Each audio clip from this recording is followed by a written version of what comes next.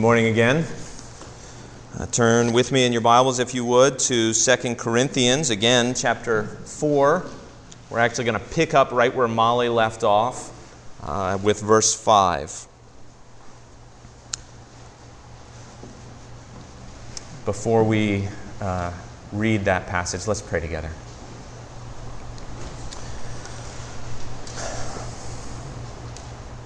Our Father, we long to hear from you this morning. We long to get a glimpse of your face, of your glory, of your love in the face of our Savior Jesus and in the glory of the gospel as we find it in your word. So we pray, Father, that you would come, that you would work in me by your Spirit, give me the words to say, enable me to say it clearly, boldly. Give us each hearts that are ready to hear, ready to receive your grace afresh. Father, we pray that you would work inside of us to give us a clearer sight of our Savior Jesus. We pray this in Jesus' name. Amen. Again, we're going to pick up right where Molly left off. Our sermon text is actually the whole chunk from what Molly read, starting in 3:4 all the way to the end of 4:18. We're going to pick up in chapter 4, verse 5. For what we proclaim is not ourselves, but Jesus Christ as Lord, with ourselves as your servants for Jesus' sake. For God, who said, "Let light shine out of darkness," has shone in our hearts to give the light of the knowledge of the glory of God in the face of Jesus Christ. But we have this treasure in jars of clay, to show that the surpassing power belongs to God and not to us. We are afflicted in every way, but not crushed, perplexed, but not driven to despair, persecuted, but not forsaken, struck down, but not destroyed, always carrying in the body the death of Jesus, so that the life of Jesus may also be manifested in our bodies. For we who live are always being given over to death for Jesus' sake, so that the life of Jesus also may be manifested in our mortal flesh. So death is at work in us, but life in you. Since we have the same spirit of faith, according to what has been written, "I believed, and so I spoke," we also believe, and so we also speak, knowing that he who raised the Lord Jesus will raise us also with Jesus and bring us with you into his presence. For it is all for your sake, so that as grace extends to more and more people, it may increase thanksgiving to the glory of God. So we do not lose heart. Though our outer self is wasting away, our inner self is being renewed day by day. For this light, momentary affliction is preparing for us an eternal weight of glory beyond all comparison, as we look not to the things that are seen, but to the things that are unseen. For the things that are seen are transient, the things that are unseen are eternal.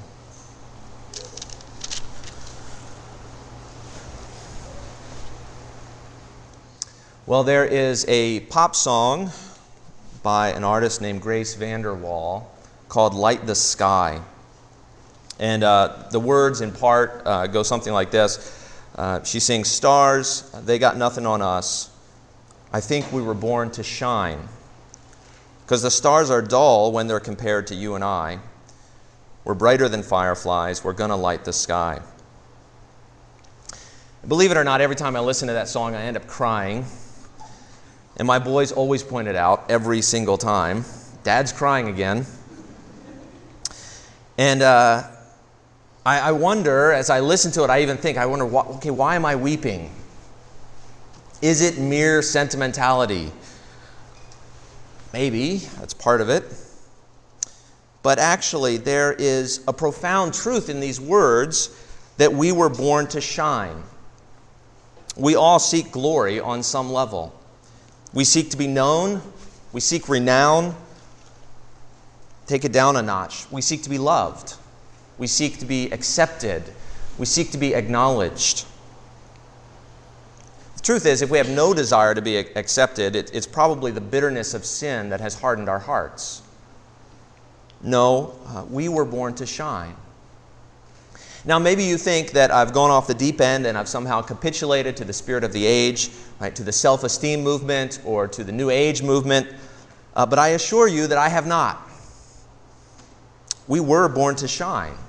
The Bible tells me so. Matthew 5, verses 14 to 16 says, "You are the light of the world," Jesus says. "Let your light shine before others so that they may see your good works and give glory to your Father who is in heaven." Ephesians 5:8, "For at one time you were darkness, but now you are light in the Lord. Walk as children of light." Philippians 2, "Do all things without grumbling or disputing, that you may be blameless and innocent, children of God, without blemish in the midst of a crooked and twisted generation, among whom you shine as lights in the world." Okay, what does this have to do with our passage? Well, I want to pick up on really one implication of the passage, and then I want to tease that out in 5 points. If you want to follow along, on the back of your bulletin, there's an outline. It has these 5 points on it. And I want you to notice, though, that as we see the light of the gospel of the glory of God in the face of Jesus Christ, that's chapter 4, verses 4 and 6, as we see the light of the gospel of the glory of God in the face of Jesus Christ, we are told that we are transformed into the same image, chapter 3, verse 18. We become glorious. As Moses reflected the glory of God after coming down from Mount Sinai, so we are called to reflect the glory of Christ to the world. How does that happen? Well, if you would shine, these 5 things. 1, behold the face of Jesus. 2, if you would shine, let go the glories of this world. 3, if you would shine, admit your sin and shame. 4, if you would shine, enter sorrow and suffering. And 5th, if you would shine, set your hope on the glory to come. Now, before we jump into that, I should say the word glory is sometimes kind of hard to nail down, and I'm probably going to use it a bunch. It means the greatness of something. It means reputation and beauty and tastiness. Right? Glory is all that is praiseworthy in a thing. Glory is the dazzling brightness, the gleaming beauty, the shimmering majesty, the radiant transplendence. To seek glory may mean to seek fame, or it may mean to enjoy the glory of something else, to want to stand in one of the great cathedrals of Europe, to want to get to know a famous actor or actress, to enjoy a well-crafted beer or a well-made sandwich, whatever it is. Right? We find glory in all kinds of things. Something is glorious in this world if it gives a little taste of the greatness of God. So if you would shine, number 1, behold the face of Jesus. I want to connect again these 2 verses in this passage, chapter 4, verse 6, and chapter 3, verse 18. Chapter 4, verse 6 says, "For God, who said, 'Let light shine out of darkness,' has shone in our hearts to give the light of the knowledge of the glory of God in the face of Jesus Christ." And then 3:18, "And we all, with unveiled face, beholding the glory of the Lord, are being transformed into the same image from one degree of glory to another." You see, it's as we, with unveiled face, behold the glory of the Lord in the face of Jesus Christ, that we are transformed from one degree of glory to another. As we behold glory, we become glorious. Christ changes us as we behold Him. We change as we come face to face with Jesus. When you look at someone's face, you see their attitude towards you, right? Oftentimes, if someone smiles at you, you instinctively smile in response. Sometimes the psalmist longs for the face of God.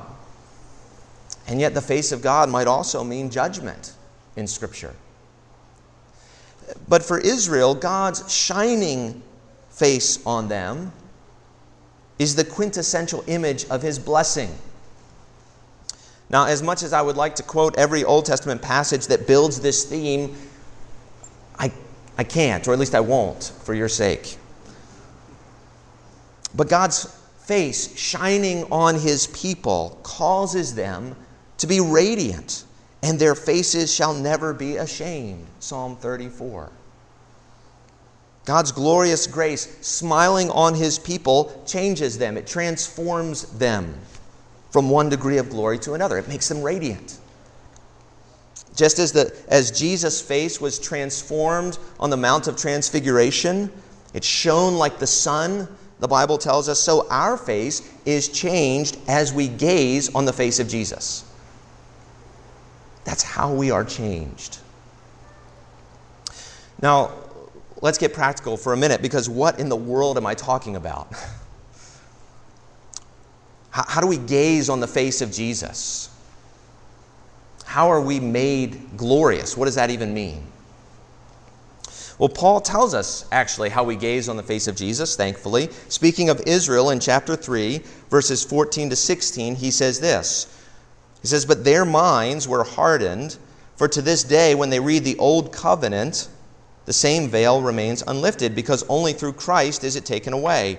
Yes, to this day, whenever Moses is read, a veil lies over their hearts. But when one turns to the Lord, the veil is removed." How do we gaze on the face of Jesus? Well, first, Paul says we trust in Him by faith. We turn to the Lord. We need Him to remove our blindness, to remove our hardness of heart. And so we turn to Him. But second, we read. Right? We read the Old Covenant, Paul says. We read Moses. We read Scripture because Jesus is revealed there. He Himself says, "You search the Scriptures because you believe that in them you have eternal life, but it is they that speak of me," Jesus says. We see Jesus' face, His countenance, His attitude toward us in the Scriptures, especially in the Gospel. That's where we see Jesus' face smiling on us. And so if you would shine, you need to seek Jesus' face in the Scriptures. When you read the Bible, don't just read it because you have to. Don't just read it to get it done with. Read asking God to reveal Jesus to you. Asking God to open your eyes to see His gospel. Asking God to open your eyes to see His grace more and more. Okay, what will change? How do we become glorious? Well, we become more like Him. We become glorious not because you become like a rock star, but because you become like Jesus. You begin to take on the character of Jesus, which is true glory. You take on Jesus' holiness, and you take on Jesus' love, and you take on Jesus' sacrificial character. We are conformed to His image. Now, if you're a Christian and you've been a Christian for a while, you might think, well, okay, I believe in Jesus and I've read the Bible, but I don't feel transformed and I sure don't feel glorious. There's got to be more to it than that. And there is, of course. There are things, many things in our heart, in our lives, that keep us from seeing the glory of Jesus in all its brightness. It's like trying to get a tan while sitting on a sunny beach under an umbrella. You see the sun all around you. You can feel its heat radiating off the sand, but it doesn't change you. And the remaining points, what we're going to do is basically talk about how to tear down that umbrella so we can bask in the light of the sun. And so if you would shine, first, behold Jesus in the Scriptures. Second, if you would shine, let go the glories of this world. Why? As long as you have something that you think will give you all the glory that you need, the glory of Jesus will remain veiled. Israel had the law. They were happy with the law. The law could not change them. The law was powerless to change them. The law could only condemn, in fact, Paul says. But the law itself was glorious. It was God's law, after all. It told them what was right and good. The law could give them a form of godliness, an outward glory, as they appeared to keep it. And so Israel was satisfied with the law. But the law was powerless, right, to change what really mattered. Israel had the law and this outward glory. What do we have? What do we look to make us glorious or to satisfy that hunger for glory in our hearts? We look to the things of this world, which Paul calls in chapter 4, verse 18, things that are seen, things that are transient, things that are wasting away. We look to things like the glory of physical beauty, the glory of physical strength, the glory of physical abilities, the glory of popularity and reputation and respect, the glory of intelligence and learning and academics and degrees, the glory of business and politics, of position and power. It can be the glory of anything. If we don't have anything else, we'll settle just for likability or being nice. Now, these all involve some kind of self-improvement, right? Changing our physical selves, changing our behavior, changing our thinking, changing our economic situation, maybe changing our academic status. They often lead to some kind of glory in this world. And of course, none of those things are bad. None of those things are bad. Proverbs 22:1 says, "A good name is to be chosen rather than great riches. Favor is better than silver or gold." 1 Timothy 4:8 says, "Bodily training is of some value." Desirability, even, is celebrated in the Song of Solomon. So the Song of Solomon says, "Behold, you are beautiful, my love. Behold, you are beautiful. Your eyes are doves. Behold, you are beautiful, my beloved. Truly delightful." See, there is something not just okay, not just neutral, but good about reputation and physical strength and beauty and knowledge and learning. All of these things are good and God-given. The problem is not with these things as far as they go, but like the glory of the Mosaic law, they are powerless to change what matters most. They all focus to some degree on the outward appearance. They all focus on this life. Like all things that are seen, their glory is transient, wasting away. The glory fades. Our strength grows weak. Our beauty loses its luster. Our youth ages and bends and becomes brittle. Our reputation is lost in a moment. Kingdoms rise and fall. Fads come and go. This year's academic achievement is next year's old news. Every discovery becomes outdated. Every invention an antique. This is why the writer of Ecclesiastes says, "All is vanity, all is a vapor, all is a mist, which will soon dissipate with the rising of the sun." See, the problem is not with the glory of these created things in itself. The problem is, it's the glory of created things. Isaiah 40, verses 6 to 7 says, "All flesh is grass, and all its beauty, real beauty, is like the flower of the field. The grass withers, the flower fades, when the breath of the Lord blows on it. Surely the people are grass." So what is the problem with the glories of this world? They are the glories of this world. We settle for making ourselves rich and beautiful and healthy and smart and funny and famous, even right and law-abiding, but God wants to make you glorious. His desire, His plan, His purpose is to transform you into the image of His Son. But we settle. And as long as we look for glory in this life, in fact, the glory of Jesus will be anathema to you. Jesus gave up applause. He gave up comforts. And He headed to the cross. The cross speaks of death to this life. Whoever would save his life must lose it. If I think life can be found in this world, if I think glory is found in the stuff of this life, then Jesus' words are at best silly and at worst misleading and offensive. Lose this life? Not if it's where I find my glory. Not if it's where I satisfy my hunger. The glory of Jesus is dying to this world and rising to another. And as long as you love this world, Jesus' glory will be an enigma to you. Who wants to hear that what they value in life is impotent and fading? We can enjoy the glories of this world. That's why God made them, after all. That's why He put them here. But we dare not settle on them. We enjoy them with open hands. We must be ready to die to this life in order to have a new one. As long as we are enamored with this life, we won't see past it to the resurrection glory that Jesus offers. So if you would shine, behold the face of Jesus and let go the glories of this world. Enjoy them, but with open hands, realizing that there is a greater glory found in the cross and in the resurrection. Third, if you would shine, admit your sin and shame. Holding loosely the glories of this life is one thing. Admitting how inglorious you really are is another. But until you acknowledge your sin and your shame, the glory of the cross is veiled. The cross speaks of the glory of forgiveness and of cleansing.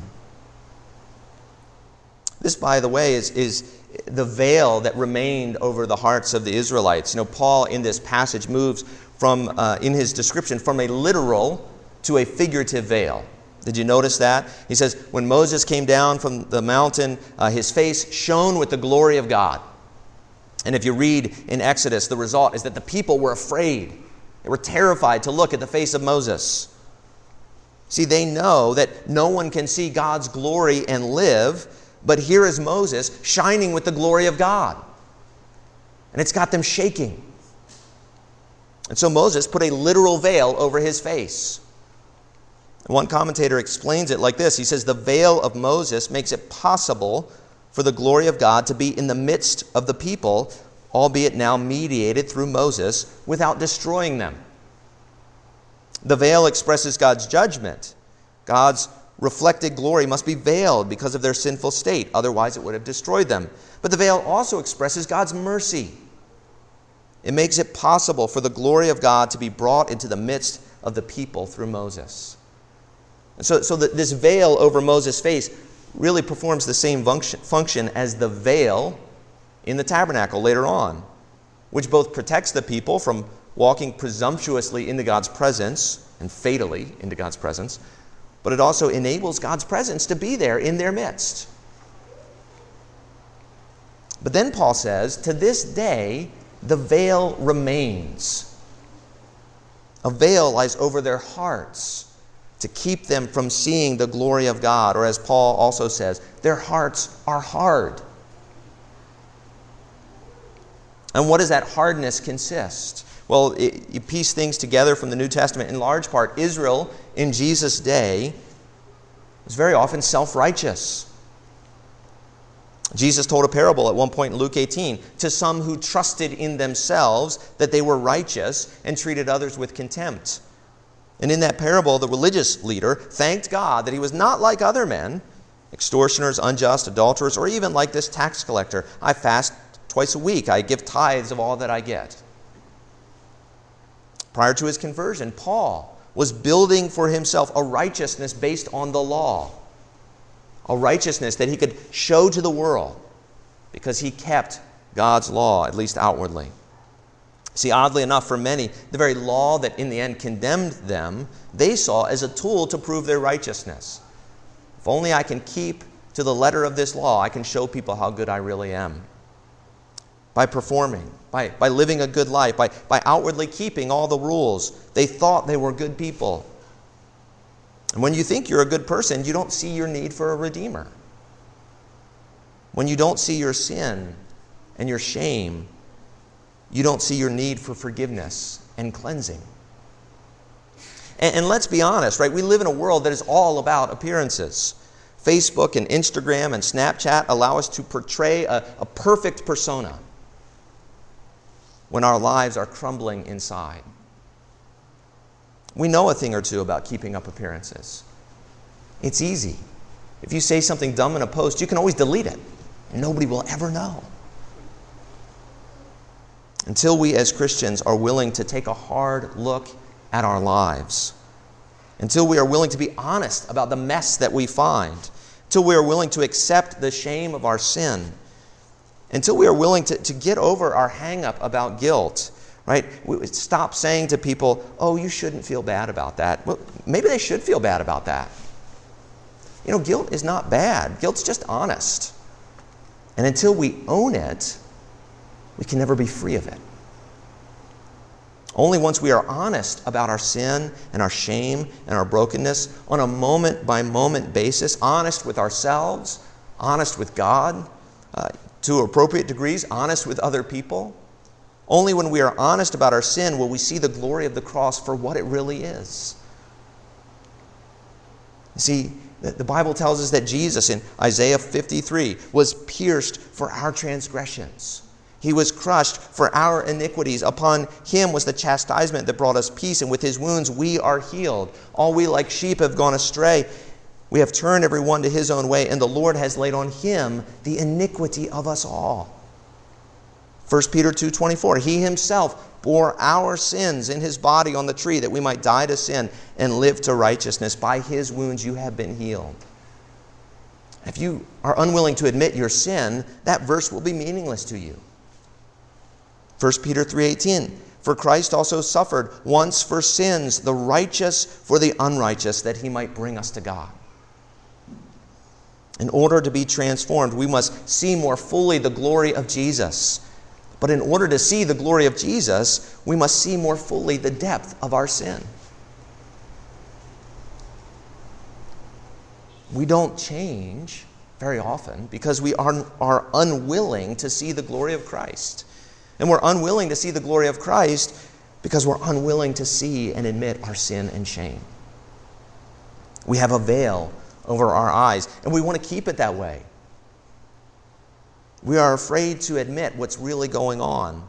We don't want to be honest about what's really transpiring in our hearts and in our minds. It's one of Satan's great tricks, right? He shows you just enough of your sin to cause you to turn your head. If I don't look at it, maybe it will go away. Maybe it's not really there. Maybe no one else will notice. You know, sometimes Christians are pitied or mocked, I don't know which, maybe both, for always talking about their sin, right? They're just constantly talking about sin. You know, I want to see my sin. I desire to see my sin because I want to experience genuine guilt. Godly sorrow, Paul calls it. Not so that I can wallow in it. Who wants to wallow in their sin? That's no fun. But so that I can see the glory of Jesus as Savior, forgiving and cleansing and empowering, and by seeing it be changed, transformed, as Paul says, from one degree of glory to another. So if you would shine, behold the face of Jesus.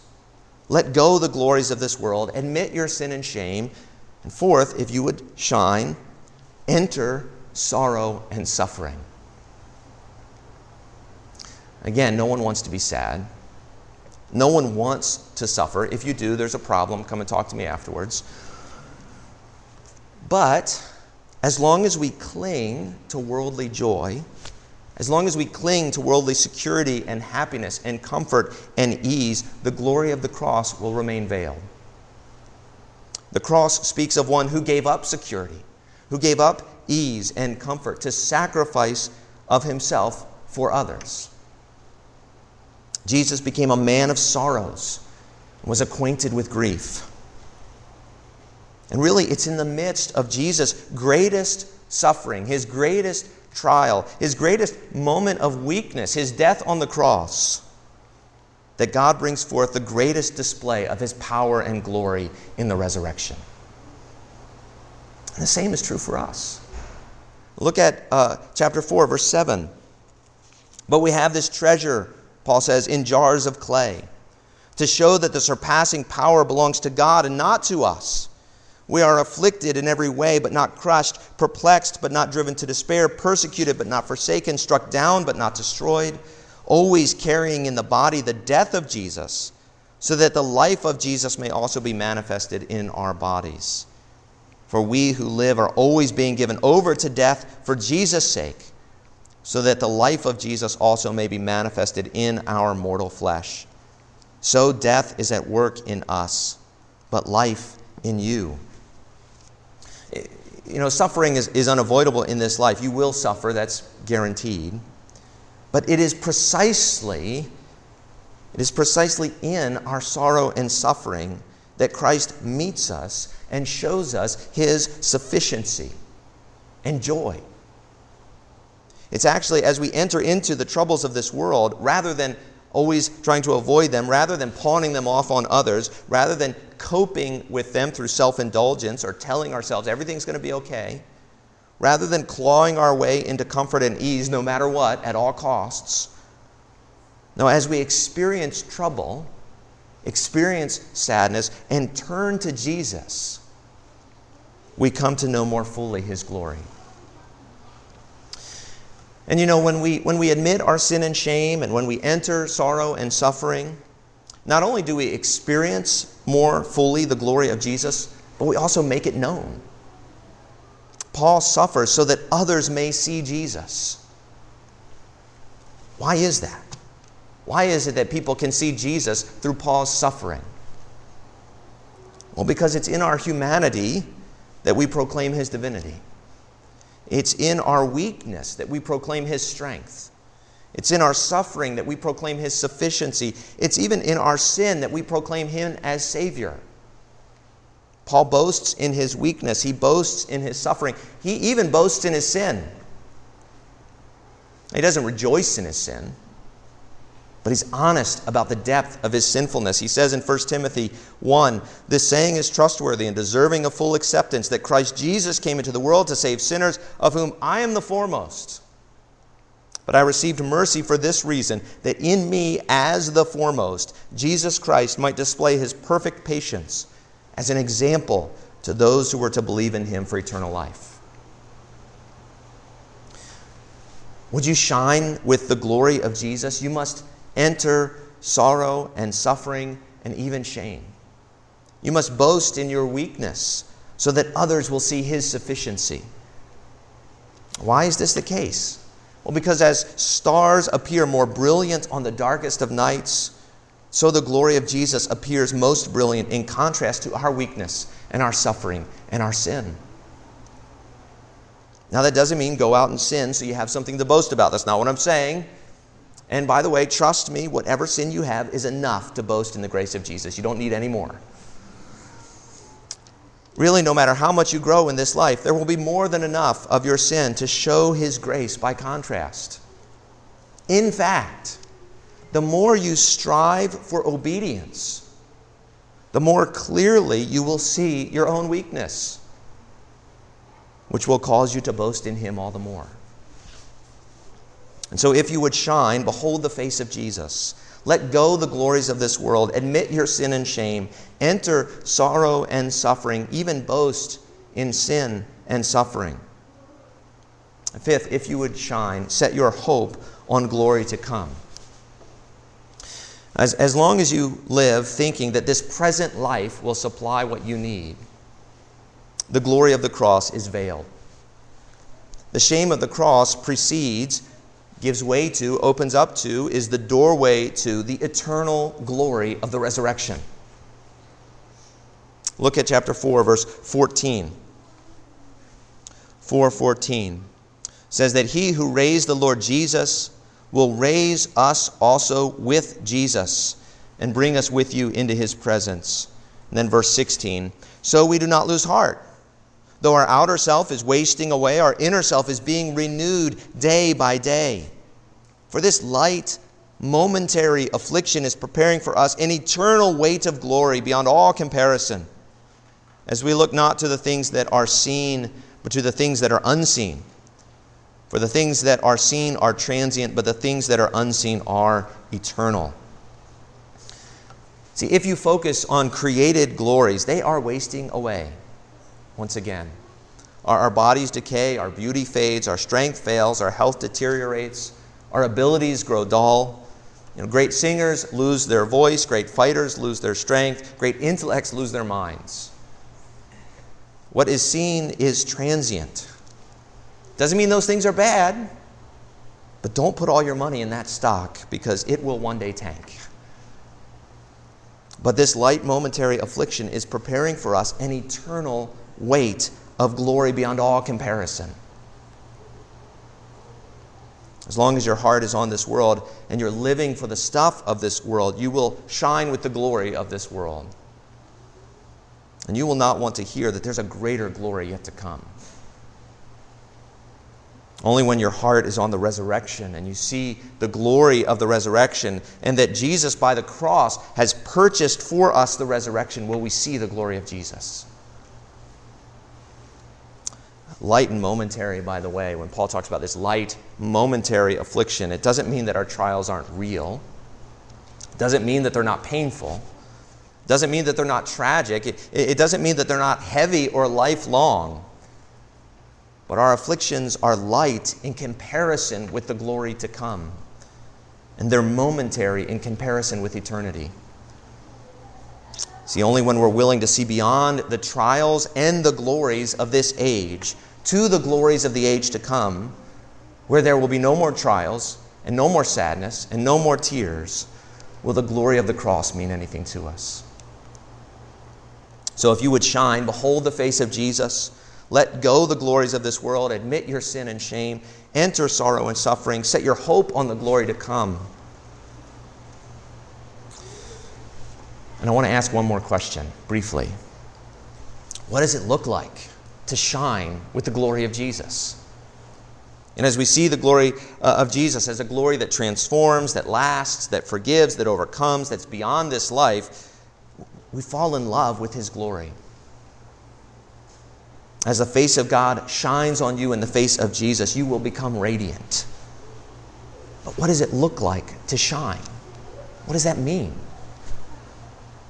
Shining with the glory of Jesus happens in the context of everyday life. The context of the situations and the opportunities and the roles in which you find yourselves already. You may shine as a mom or as an artist or as a student. But it will be the way that you use those opportunities and the use that you put to them and the purpose for which we employ our abilities that is different. As we use our gifts in a way that reflects the holiness of our Father and His love for the world, people will get a glimpse of the glory of the Father in us. As we begin to treat people the way Jesus treated us, using our talents and our skills to serve others, not to be served, to give of ourselves for their good, people will get a glimpse of the glory of Jesus in us.